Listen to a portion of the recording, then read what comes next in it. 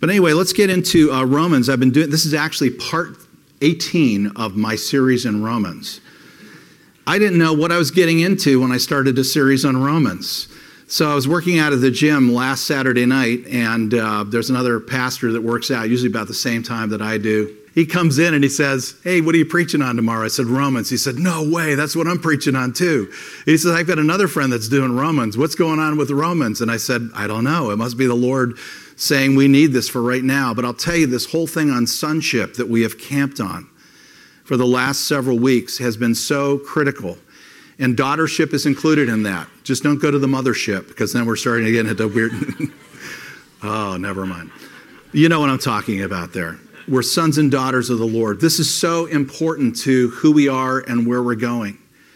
And there's something about the timing of I do these series, and you come to this point in the scripture and you go, "God, how could you arrange for this to be right now? Because this is exactly what you're speaking to us and what you're saying to us." Romans 8 verse 15 says, "For you did not receive a spirit that makes you a slave again to fear, but you received the spirit of sonship." Daughtership is implied. "And by him we cry, Abba, Father." We cry, Daddy. "The Spirit himself testifies with our spirit that we are God's children." Has the Holy Spirit testified with your spirit? Do you have that witness of the Spirit that you are a son and daughter of Christ? Verse 17, "Now if we are children, then we are heirs.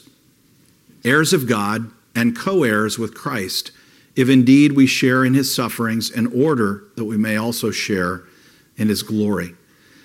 Father, your word is so good. It's like bread for our soul. And today, as we partake of this meal, so to speak, in the scripture, I pray that you would feed us, change us. Lord, if there are lies that have been sown in our heart, whether it's just things that we believed over the years or things the enemy has sown in our hearts, Lord, things that other people have spoken over us or spoken to us. Sometimes we don't mean to, but sometimes people can say cruel things. But Lord, today, help us to hear your voice and what you are saying to us. I believe it's a message of love. I believe it's a message of healing. And I pray, Father, that you would confirm your word in our hearts in the name of Jesus Christ. Amen. So this will be the last in the sub-series on sonship that's part of the bigger series in Romans. So Romans 8, I've been reading the New Living Translation. The NIV and the King James say it a little bit differently, and I usually look at all the different versions of Scripture because you can see interesting things there. But one says the spirit of adoption, the other says the spirit of sonship. Today we're going to focus on the idea of sonship and daughtership. They're both correct, but we're more familiar probably with the word adoption. We're less familiar with what it means to be a son and daughter, sonship and daughtership. What does that mean? We've also looked in the last couple weeks at Luke 15, the parable of the prodigal son, which I renamed the parable of the two lost sons, because really the focus is more on the elder son in the story. Jesus is talking to the Pharisees, and that elder son represents them, but both of these sons are lost. One is right there, right next to Jesus, or right next to the Father, and he's lost. He doesn't know the Father's love. The other one is geographically distant. He's rejected the Father and gone far away, but both of their sons are equally lost. They really don't understand the Father's love. So I just want to read that again, and then let's jump in here in Luke 15, verse 25. Let's look at the older son here. It says, "Meanwhile, the older son was in the fields working, and when he returned home, he heard music and dancing in the house. And he asked one of the servants what was going on.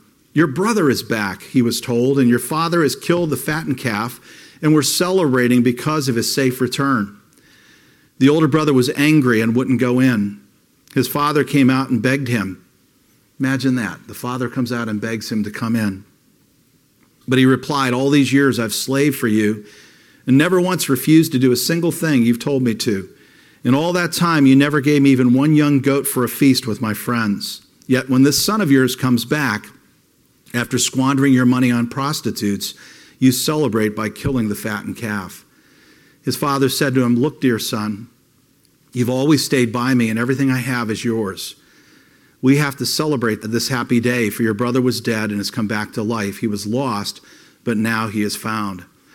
Understand that the Pharisees, listening to this story that Jesus was telling, If they looked at it from the perspective of the law, the younger son really was worthy of death. He had rejected the father. He had told his father, I really don't want relationship with you. I want what you have to give me. I want my inheritance. I'm going to take it and do whatever I want, but I really don't care about relationship. Both these guys didn't have relationship with their father. Okay? But the Pharisees are thinking, okay, Jesus is coming to the end of the story. Now he's going to lay it out, and he's going to talk about the younger son being punished. And Jesus turns the story around from the way that the Pharisees, and not all Judaism was that way, by the way. Okay? You need to understand there were three branches of Judaism at that time. The Pharisees we know about, the Sadducees were another group that didn't believe in the resurrection. There was a third group. They're the ones that set aside the Dead Sea Scrolls. How many of you have heard about the Qumran community?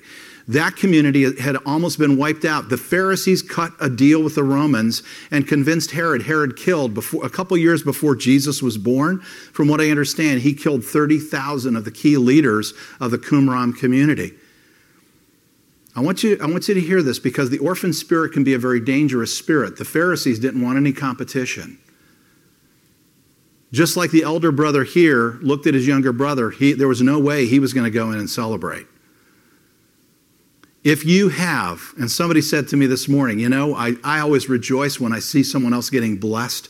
It's as though I were getting blessed. And I thought, Don, you had no idea that was in my notes today.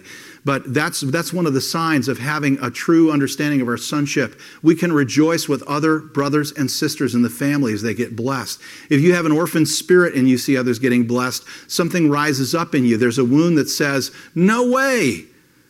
God, what have you ever done for me lately? We actually had a guy years ago. This is so many years ago that nobody will know who he is.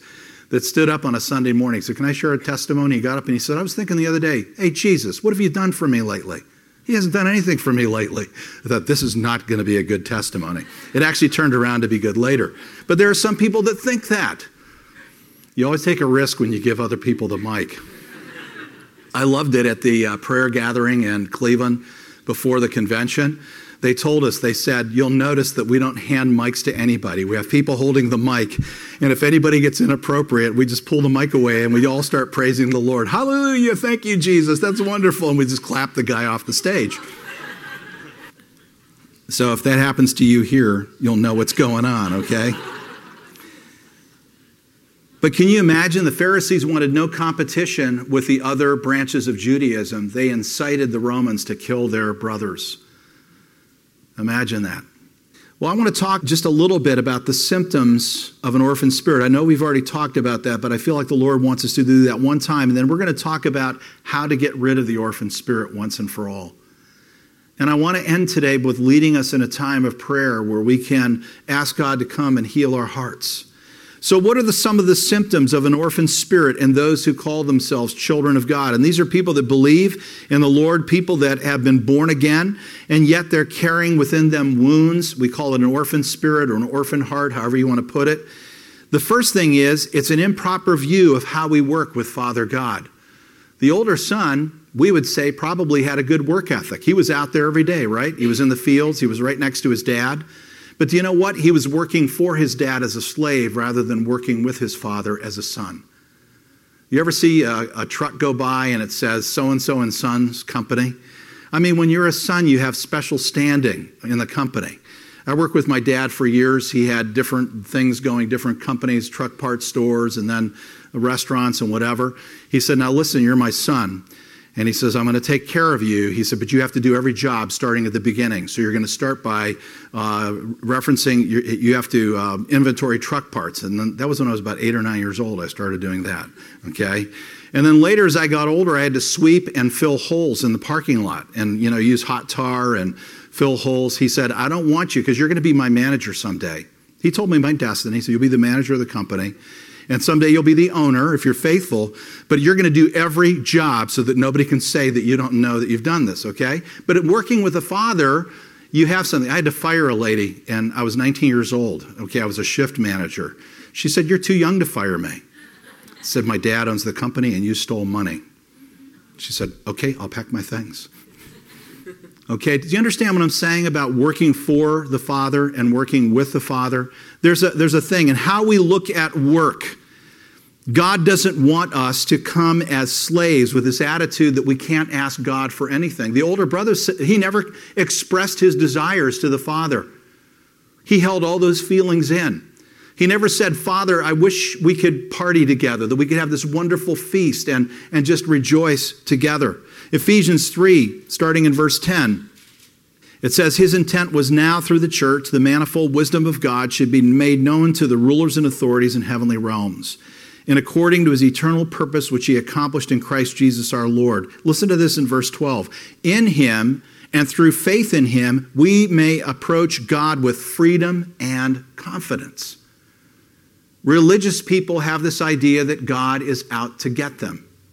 I don't care what religion it is, but if it's a religious spirit, there's this idea that God is harsh, God is out to get you. It's like the guy that buried his one talent in the ground and said, I know that God is a very harsh taskmaster, so I thought I'd better bury it and just make sure I didn't lose anything, but I'm not going to put it to use for God. I mean, that's a totally wrong idea. The Lord wants us to work along with him. To know God means to work with him. And when you are slaving away and you're caught up on a wrong work ethic, there's this thing that I'm working for God as a slave, but I'm not really working along with him. How does that happen practically? Part of it is saying, Lord, what have you called me to do? Where are you calling me to work? What are you calling? And people that, I know people all their life that work and work, they find their identity and their approval in their work, and no matter what they do, they feel deep inside that they haven't done enough. How do I know that? Because I had that for years. I remember, Janice, can I share the story? When we were just a couple years in ministry, I remember Janice saying to me, I was working 2 jobs. She said, you're working 70 hours a week. And she said, your father was a workaholic, and you're now becoming a workaholic, but you're justifying it by saying that you are doing this for the Lord. And boy, did that hit me. That leveled me. And I had to go to prayer, and I had to trust God to work less to provide for us, and he did, didn't he? He did. But I had these little kids that I wasn't seeing because I was constantly working and I was neglecting my wife because I was working for God instead of working with the Lord. Do you see the little bit of a difference there? And some of you are saying, but I don't see the way out from where I am. Well, just like Jen said a few moments ago, it starts with praying and saying, God, I'm stuck in a situation and I feel like I can't get out. I need your help here. And saying, Lord, I can't do this whole thing. But if you're working to establish your identity, and this is what the elder son was doing, he was trying to justify himself. He was trying to earn something. He was working so hard saying, God, look what I'm doing here. Will you see what I'm doing, and will you celebrate what I'm doing? And he wasn't getting it, that he already had the Lord's favor. Also, if you are stuck in that problem of looking at work the wrong way, you will evaluate others by what they do rather than who they are. The feeling that we've never done enough and that others never have done enough. The religious spirit focuses on doing things for God that he has never authorized us to do. This is important. The elder son was slaving away with a joyless existence, assuming that the father wanted it that way. He assumed a lot of things about the father. He assumed that his work was earning him some sort of favor, and he wasn't seeing it coming, so he was upset. All along, the father was just waiting for him to ask, and he was ready to pour out the blessings on him. There's a dangerous thing about this illusion that what we do for God will please him and get us into eternity. Jesus says in Matthew 7:21, not everyone who says to me, Lord, Lord, will enter the kingdom of heaven, but only he who does the will of my Father who is in heaven. And many will say to me on that day, Lord, Lord, didn't we prophesy in your name? Didn't we drive out demons and perform many miracles? And I will tell them plainly, I never knew you. So here's somebody working away for the Father in the name of the Father. They're doing good things. I mean, if you're driving out demons, if you're prophesying in the name of the Lord, if they're doing miracles, I mean, this scripture really stirs my heart up. And Jesus says, away from me, I never knew you. This is somebody that has no relationship, that's been working for the Lord instead of working with the Lord. This is powerful. And I pray if you're stuck, because I've been both of the brothers in my life. When I was about 13, I decided I was going to walk away from church, and for 5 years, until I was a student at Kent State and I came back to the Lord, I purposely turned my back on God. He never turned his back on me. As a matter of fact, he would send people up to me I'd never met and say, I was just walking by and I felt like I was supposed to tell you that God loves you. All the time. I was literally afraid. I thought I knew God could see me wherever I was. My theology was correct. I just didn't want him to see me anymore. But then I came to Christ and I got into that older brother syndrome. I got stuck in that whole thing of working for God and trying to do all these things and a legalism that had nothing to do with what the Father wanted. Jesus' words are so strong here in Matthew 7. The last part of that scripture says, away from me, you evildoers. The Lord considers working for him without relationship with him a presumption that he considers evil. Think about that. That's heavy duty. Imagine working your whole life thinking you're accomplishing something for God only to arrive at your destination where you think it is in heaven and you find out two things. You never really knew God at all. And your work, the second thing, your work on God's behalf was not acceptable and had earned you nothing.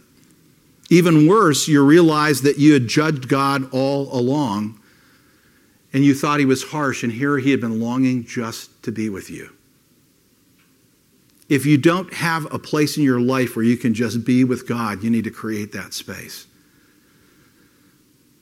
Where you get a cup of coffee and a Bible and a notebook and just sit down with the Lord and say, Lord, here I am. I don't know how to do this. People look at me and they go, well, you're a pastor. There was a moment in time where I didn't know how to do this. And I came from a church where there was so much legalism that I had all these wrong ideas about God.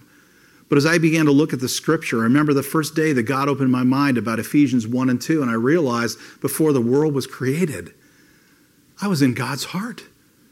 It says he knew me before the world was created. I remember reading Jeremiah 1 and saying, the Lord speaking to me. Just this voice in my head and my heart saying, you're Jeremiah. Before you were formed in your mother's womb, I knew you. I had plans for you. I have a calling for you. God wants to speak these things to you. But unless you make room for relationship, this can't happen. And some of you, the Lord has put on my heart week after week, some of you are working so hard you don't have time to discover God. And some of you even think you're working for God. And instead, you're working for yourself. You're working hard and you're driving yourself into the ground. This was King Saul there in 1 Samuel 15, and I won't take time to read all of it, but if you remember Samuel telling Saul, King Saul, what to do, Saul doesn't obey the Lord, and he does all these things that he shouldn't do. Samuel comes to him and says, why didn't you obey the Lord? And Saul says, yeah, but we got all these cattle and all this stuff that we can sacrifice to the Lord. And Samuel says to obey is better than sacrifice. There are lots of people that think if they do things for God, God will accept them. Do you realize what you're doing is you're saying, God, I want relationship on my terms. I don't really want to get to know you. I want to bring you gifts and I want you to accept me. How many of you would feel good about that in a human relationship? Scott says it depends on the gift. Anybody else? No, he's shaking his head back there. The third thing that we need to understand, and the first was an improper view of how we work with God. The second was a religious spirit. The third is living with a severe view of Father God. Many years ago, I was asked to do a men's retreat for a church. The church had been around for a long time. It was an old church with a long tradition. Their men's group was going to this beautiful retreat center out on a lake in Missouri. And they asked me to do a whole thing on holiness, okay? And this is when I was with a denomination that had really good churches, but there were some churches that were caught up in an old, they defined holiness as what you don't do. And as I prayed, Lord, how do I approach this with these guys? The Lord gave me an assignment for them. So what I did was I gave them a sheet of paper and I said, now I want you to come up with a list of what it means to be holy. And I want you to write down at least 10 or 15 things as quick as you can. I'm just going to give you a few minutes. But here's the thing. It can't be stated in negative terms. This has to be positive terms, what it means to be holy. And I watched these guys freeze and nobody could write anything down. They could tell you that they didn't do this. I don't smoke. I don't drink. I don't do this. I don't go out with women that smoke and drink. I don't, all these, these funny things that, we get in our heads. And if some of you grew up in those churches, you know the three biggest sins were sex, drugs, and rock and roll, okay? You know, were the legalism of the 70s and whatever, okay? When I got all the guys back together, I said, how many of you can tell me something? Oh, nobody had more than one or even two things on their list. And I thought, this is how I've lived my life, most of my life. Can you define holiness in positive terms? What do you think? How about this? Love, joy, peace, patience, gentleness, self-control. This is the character of God. That's a good place to start. That's being holy. It's being like God. And we have this idea that being holy is what we wear, what's on the outside. What does it have to do? What did God tell us to do? Now, don't come in here in a bikini, okay? Don't test me on this, all right? But the point is, it's not how we look on the outside, it's what God is doing in our heart. And we get caught up in all this stuff, and it's just ridiculous. People have this severe view of God. Most people define holiness as things that we don't do. Even unity and community are defined as us against them. It's us against the world.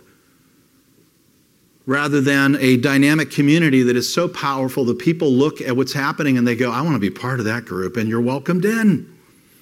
Don't live a joyless religious existence. It was the elder brother that said, I'm not going in, I'm not going to party with you. I'm not going to go in and celebrate my brother. And that spirit is a severe view of Father God. The fourth thing is comparative righteousness. The Bible tells us to compare ourselves is not wise. 2 Corinthians 10:12. I love this. We do not dare classify or compare ourselves with some who commend themselves. When they measure themselves by themselves and compare themselves with themselves, they are not wise. Did you get that? Say it with me. No, I'm just kidding. We're told by Scripture not to compare ourselves with other people. For most people, they know they're probably going to go to heaven because they're not as bad as their neighbors. That's comparative righteousness. It's not biblical. Okay? Well, at least I'm not as bad as, fill in the line, right? Comparative righteousness. So here's a test for our hearts. Can you rejoice? Can you be happy when the Father is honoring a brother or sister and not you? Can you be happy when God is blessing somebody else? This is an indication of whether or not we have an orphan spirit or not.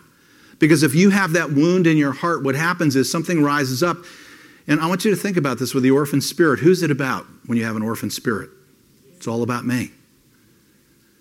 It's all about me. Instead of being, when you are a true son and daughter in Christ, you're not always thinking about you. You're able to love people. I lived with an orphan spirit for years, and I've got to tell you, it's amazing when God begins to heal you and you can go into a room instead of worrying about what everybody's thinking about you or comparing yourself with everybody else. You can go into the room and love people freely and rejoice in them and focus on them and delight in who God has made them. In the leadership structure that I work in our leadership network, Messenger, one of the things as I came in as a young leader years ago into Messenger that I saw that I loved was this idea that when somebody was exercising their gift, all the other leaders could step back and just relax and watch people exercise the gift instead of saying, when's my turn? Because I've been in pastors, organizations, and leadership groups where everybody's vying and comparing and competing with one another. It's not the Spirit of Christ. Does this make sense? And I'll tell you, we injure one another when we do that. People can sense it. They can feel it when you go into the room and it's all about competition, comparison, everything else. And this can be true in business. It can be true wherever if you can just rejoice and help other people be successful and rejoice when God blesses them or rejoice when they're prospering, you're a much more pleasant person to be around. You're more like God. And that's a wonderful thing. Amen. So that's a test for our heart. So are we like the elder brother standing at the door saying, I'm not going into the party. I'm not going to do it. The fifth thing is this. Do we want a habitation or a visitation from God? Do we want God to dwell in us constantly, 24 hours a day, 7 days a week? Or do we want God just to visit once in a while? See, I grew up with a visitation mentality. Visitation is where you go to a building and all of a sudden God shows up and the power of God is there and you have this great experience and you go home. And I've shared this with you over the years many times. I remember my 6th grade Sunday school teacher said, now remember, wherever you go in your life, it's as if Jesus were right there. Bad theology. He is there with you. If the Spirit of God lives in you, wherever you go, whatever you do, He's there. You can't hide from Him. He loves you. He's there. He wants to be a partner with you, okay? We need to get this into our minds. We need to get this into our heads because this is the center for all good theology, understanding who God is. He wants us to be a habitation where He lives in us and not someone that we go visit in a place somewhere at a certain time. That's called sacred space and sacred time. And a lot of religions believe in that, but I believe God's presence can manifest where you work as powerfully as it can manifest right here. Your holy room, your holy room, that's good. Your living room, your holy room should be as holy as everything else. Okay? Think about this. Is it true? John 14:23, Jesus replied, if anyone loves me, he will obey my teaching. My Father will love him, and we will come to him and make our home with him. That's habitation thinking. God the Father and God the Son making his home with us. I love that. Psalm 27:4, one thing I ask of the Lord, this is what I seek, that I may dwell in the house of the Lord all the days of my life, to gaze upon the beauty of the Lord and to seek him in his temple. This idea that we are part of the temple, we are part of his dwelling. Verse 5 says, for in the day of trouble he will keep me safe in his dwelling, and he will hide me in the shelter of his tabernacle and set me high on a rock. And then my head will be exalted above the enemies who surround me. At his tabernacle I will sacrifice with shouts of joy, and I will sing and make music to the Lord. Hear my voice when I call, O Lord. Be merciful to me and answer me. My heart says of you, seek his face. Your face, Lord, I will seek. Do not hide your face from me. Do not turn your servant away in anger.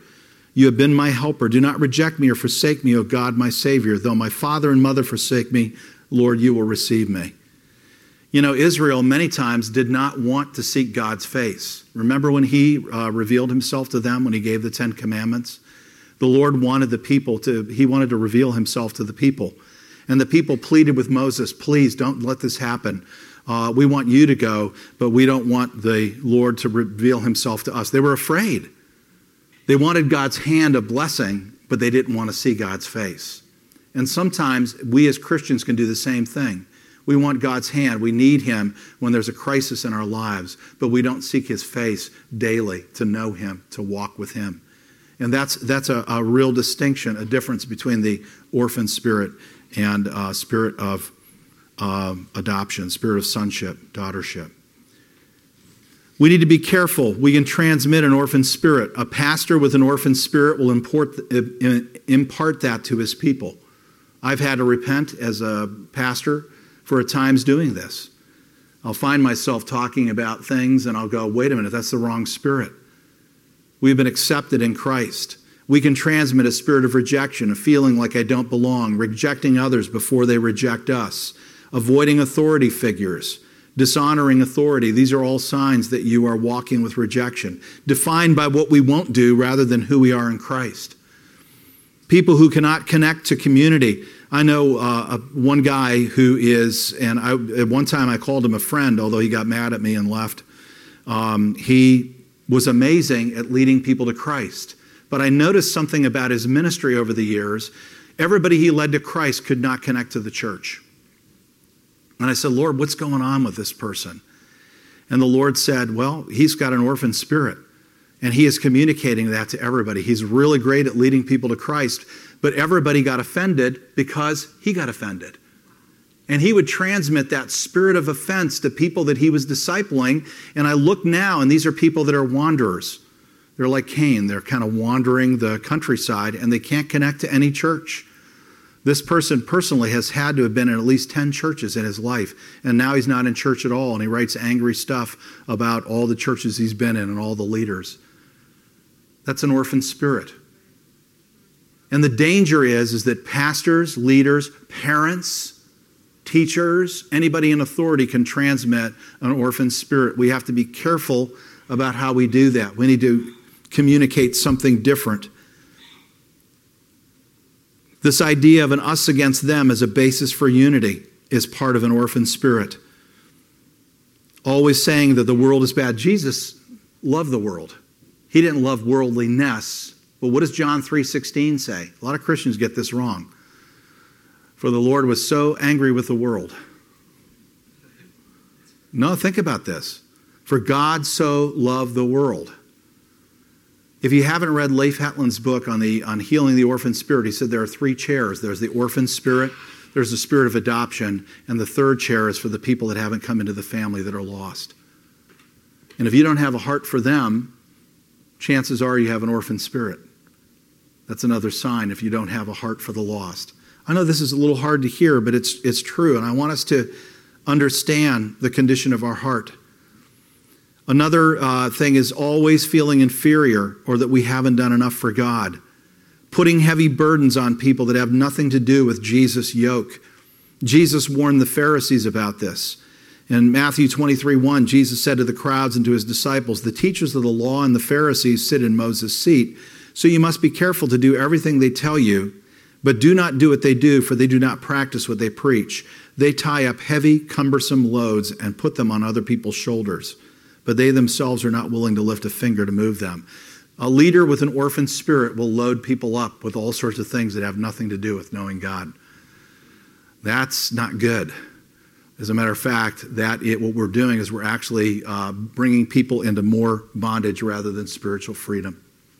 So how do we break free? And moms and dads, same thing. Don't transmit to your children. By the way, you can have an orphan spirit with nobody transmitting it to you. What did the father ever do to the younger son to give him an orphan spirit? What did Adam and Eve ever have done to them by God that they rebelled against God and rejected his fatherhood? You see, we can initiate an orphan spirit from our side too. It's not always a wound that comes from somebody else. I want to be very clear about that, okay? But sometimes even brothers and sisters. I can't tell you how many people I've had tell me that an older brother or sister said, did you know that you're really not part of the family, that you were adopted? They said that at a young age, and it just created havoc in this person's life. So we need to be careful about what we say. So how do we break free from an orphan spirit? How do we bring healing to our hearts?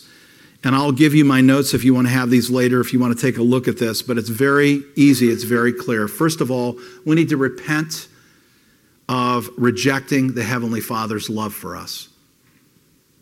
We need to repent of rejecting the Father's love. We need to repent of believing wrong images of who God is. How many of us, let's just be honest this morning, how many of you at times have had a severe view of God? We pick those up in the broken world that we're in. And we need to say, Lord, forgive me. I've avoided you because this is how I thought you were. And I need to ask you to forgive me for that. Both sons in the parable, by the way, rejected their father, not just the younger one. Both indicted him by judging him as harsh and unwilling to bless them. Both rejected Father God. The second thing is we need to forgive those who have hurt us in our lives that have transmitted an orphan spirit to us. Leaders who may have misrepresented God to you. Pastors, teachers, and coaches are some of the top 3 that usually when we do prayer for healing for people, they come up big in that list. But there are others that can be leaders in your life. It can be an aunt, it could be an uncle, it could be a brother, sister, an influential friend. And sometimes we need to repair these broken ties, these words that were spoken over us, and we need to release these people. You need to forgive your parents for past offenses. Parents, I want to tell you something that's so important. If you don't work out your junk with your parents, okay, as adult children, your children will inherit the brokenness that you have in your heart. Do you hear what I said? You're all awfully quiet this morning. What's going on? But it's true, isn't it? So we need to work out. And you may say, well, yeah, but you don't know. Well, it doesn't matter. I mean, look at the Bible. Look at how many of you would want Jacob in his early days as your dad? Maybe if you were Joseph, because you get a coat and all kinds of favor. But what about the other kids? I mean, talk about favoring one kid over all the others and setting a guy up for failure. Okay? We're broken people. At some point, we need to come to terms and say, my parents weren't perfect and I need to release them. I need to forgive them. Now, there are times when it's hard, and I want to just be very frank with you. There are times when parents do criminal things, where there's sexual abuse, where there's physical abuse, And I tell people, you can be healed. You don't have to go back into that relationship. Please don't misunderstand what I'm saying. There's sometimes you need to forgive from afar. And you should not get back because the person is still an abuser.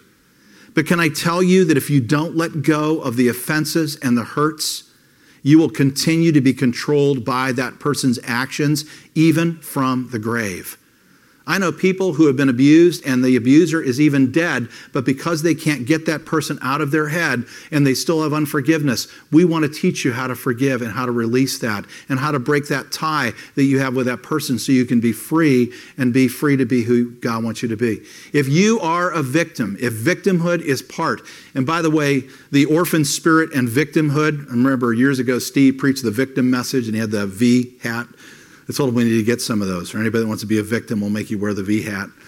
But victimhood is not part of our identity in Christ. There are a lot of people that want to take on that victimhood mentality, and Christ wants to set us free. We're not victims. That's not his destiny for us. Does that make sense? A victim mindset is very closely related to the orphan heart. The last thing we need to do is we need to receive the Father's favor openly. Last week I talked about his robe of righteousness, his ring of covenant. Remember when he restored the young son and he gave him a robe? He says, get the robe. Get a ring, put it on his finger, put sandals on his feet. We need to receive the blessings of the Lord and we need to receive forgiveness. I want to read something out of Leif Hetland's book. This is on page 129 if some of you are reading it. It says, our Father finds it hard to understand why many legitimate heirs behave like slaves. If you ever think this way, then welcome to the school of the Pharisees, for you will surely graduate with honors. On the contrary, Father God looks at us from a different vantage point. He sees us as sons and daughters. On many occasions, our Father finds it hard to understand why many legitimate heirs behave like slaves, which will be of no benefit to anyone except perhaps the devil. The whole creation, Romans 8:29, all of creation groans for the sons of God to come. Father is pleading with us so that we can become who he's created us to be. We can release them to the sons of glory. Yet those who are already children do not want or do not know how to live in the Father's favor. However, the spirit of sonship will exceedingly and abundantly bless the recipient no matter how unworthy he thinks he is.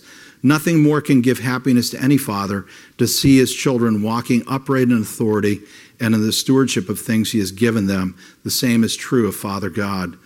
And then I want to close with this. This is a story from the Emancipation Proclamation, not in the United States, the releasing of slavery, the ending of slavery, but this comes from the island of Jamaica. And if you've read his book, you know what I'm going to read.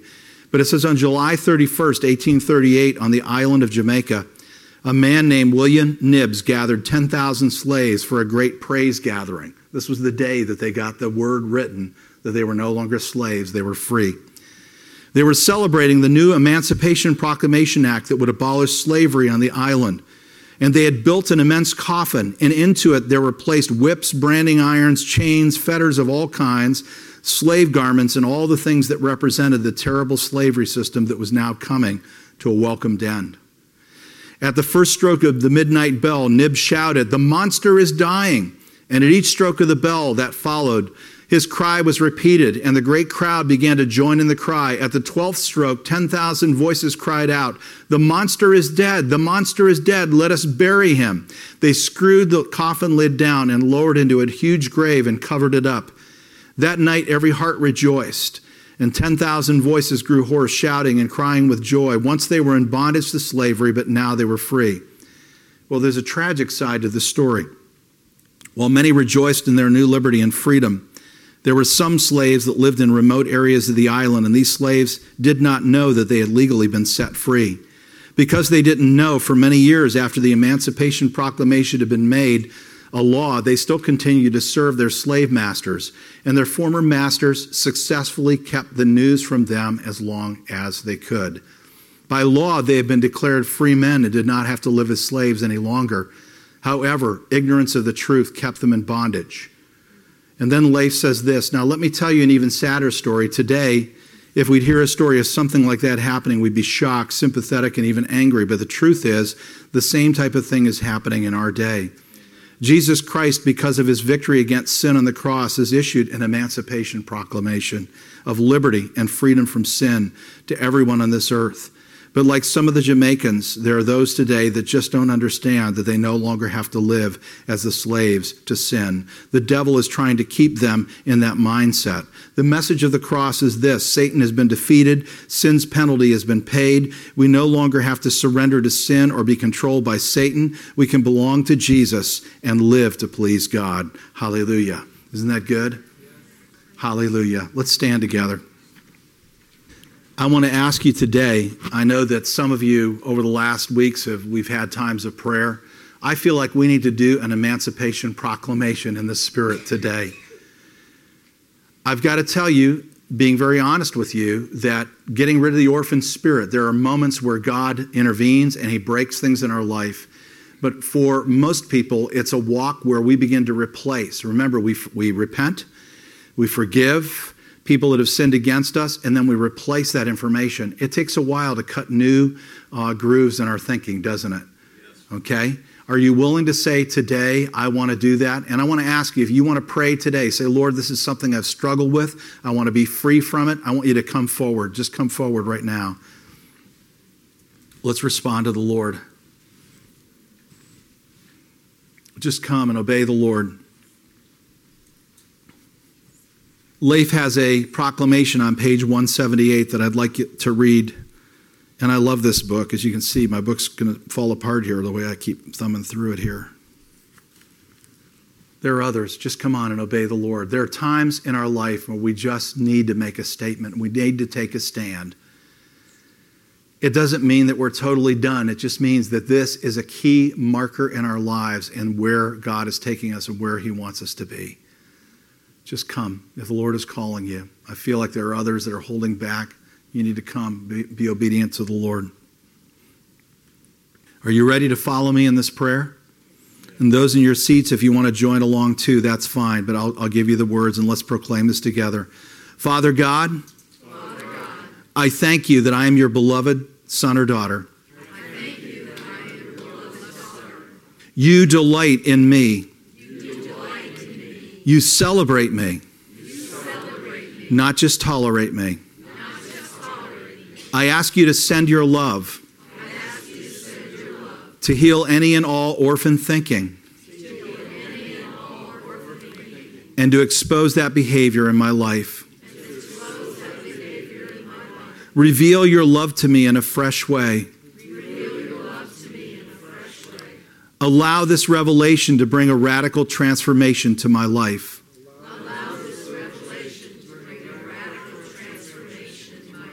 I want to be a representative of your kingdom of love. Father, I want to partner with you as your son in bringing your healing love to the nations. That they will know you as the loving Father of all men.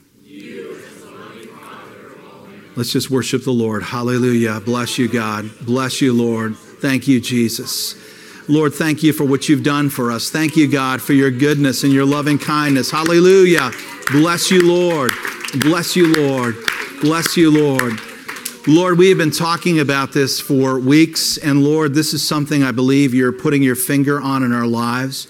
I know a number of people over the last several weeks have said that you've brought them to a place of realization and revelation and prayer where you have broken things and you have wiped away the old way of thinking.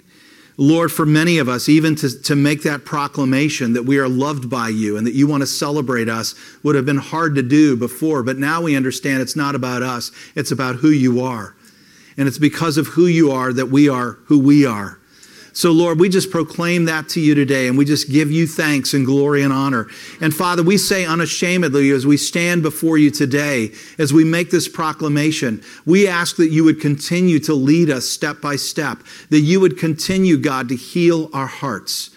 Lord, where there's old patterns of thinking that get in the way of your truth, Lord, help us to think in the new way. Father, where there are strongholds, maybe it's unforgiveness, Lord. Even now, can we just agree together in our hearts, Lord, we just seek to forgive. We just want to release. And sometimes there are levels of forgiveness, and the Lord brings us to a new place and says, I want you to do this. And I have to tell you, just speaking to all of us now, that the Lord brought up an old hurt that had happened many years ago. And he said, I want you to deal with this. The very interesting thing is the people that I hadn't seen for over 20 years, all of a sudden I saw the other day, and the Lord said, okay, this is why I'm preparing your heart. I want to bring you to a new level of healing. I say that because I feel like there are some, you have said you forgive, but there's still a wound, and the Lord wants you to bring a deeper level of healing. Lord, also where there have been victimhood things going on, Lord, where we have been bound to people that have abused us, Lord, we willingly now release them. Not because they're worthy, but because you have forgiven us and you're teaching us to forgive. It's because of you again, Lord. We release them. Lord, I just pray that you would help us, Lord, to be a church that lives in the spirit of sonship and adoption, the spirit of daughtership, the spirit of being connected to you as Father. Thank you, Jesus. Bless you, God. Can we just lift our voices and worship the Lord together? Hallelujah. We bless you, Lord. We bless you, Lord. Thank you, Jesus. Hallelujah. You are so good, Lord. We bless you and magnify your name. Hallelujah. Hallelujah. Hallelujah. I'm going to pray a prayer of blessing, but I just want to say our prayer team is here. If you need prayer for healing, if any of you are having a hard time forgiving, or there's something the Lord is bringing to your attention and you want prayer, I'm going to ask the prayer team to just be available up here for anybody that needs prayer. But I just want to pray a prayer of blessing over the rest of us as we head out. Father, thank you for your love, your amazing love. I just pray that prayer that the Apostle Paul prayed for the church, that we would understand the height, the depth, the length, and the breadth of your love. And God, that we would walk in that understanding, that spirit of revelation of your love, and that it would transform our lives, that the way you love us, Lord, would now become the standard for how we love others unconditionally. Lord, let that work be done in us, we pray. What you've begun, bring to completion. And send us out now with blessing. Watch over each one of us in the name of Jesus Christ. Amen. Let's go in the blessing of the Lord.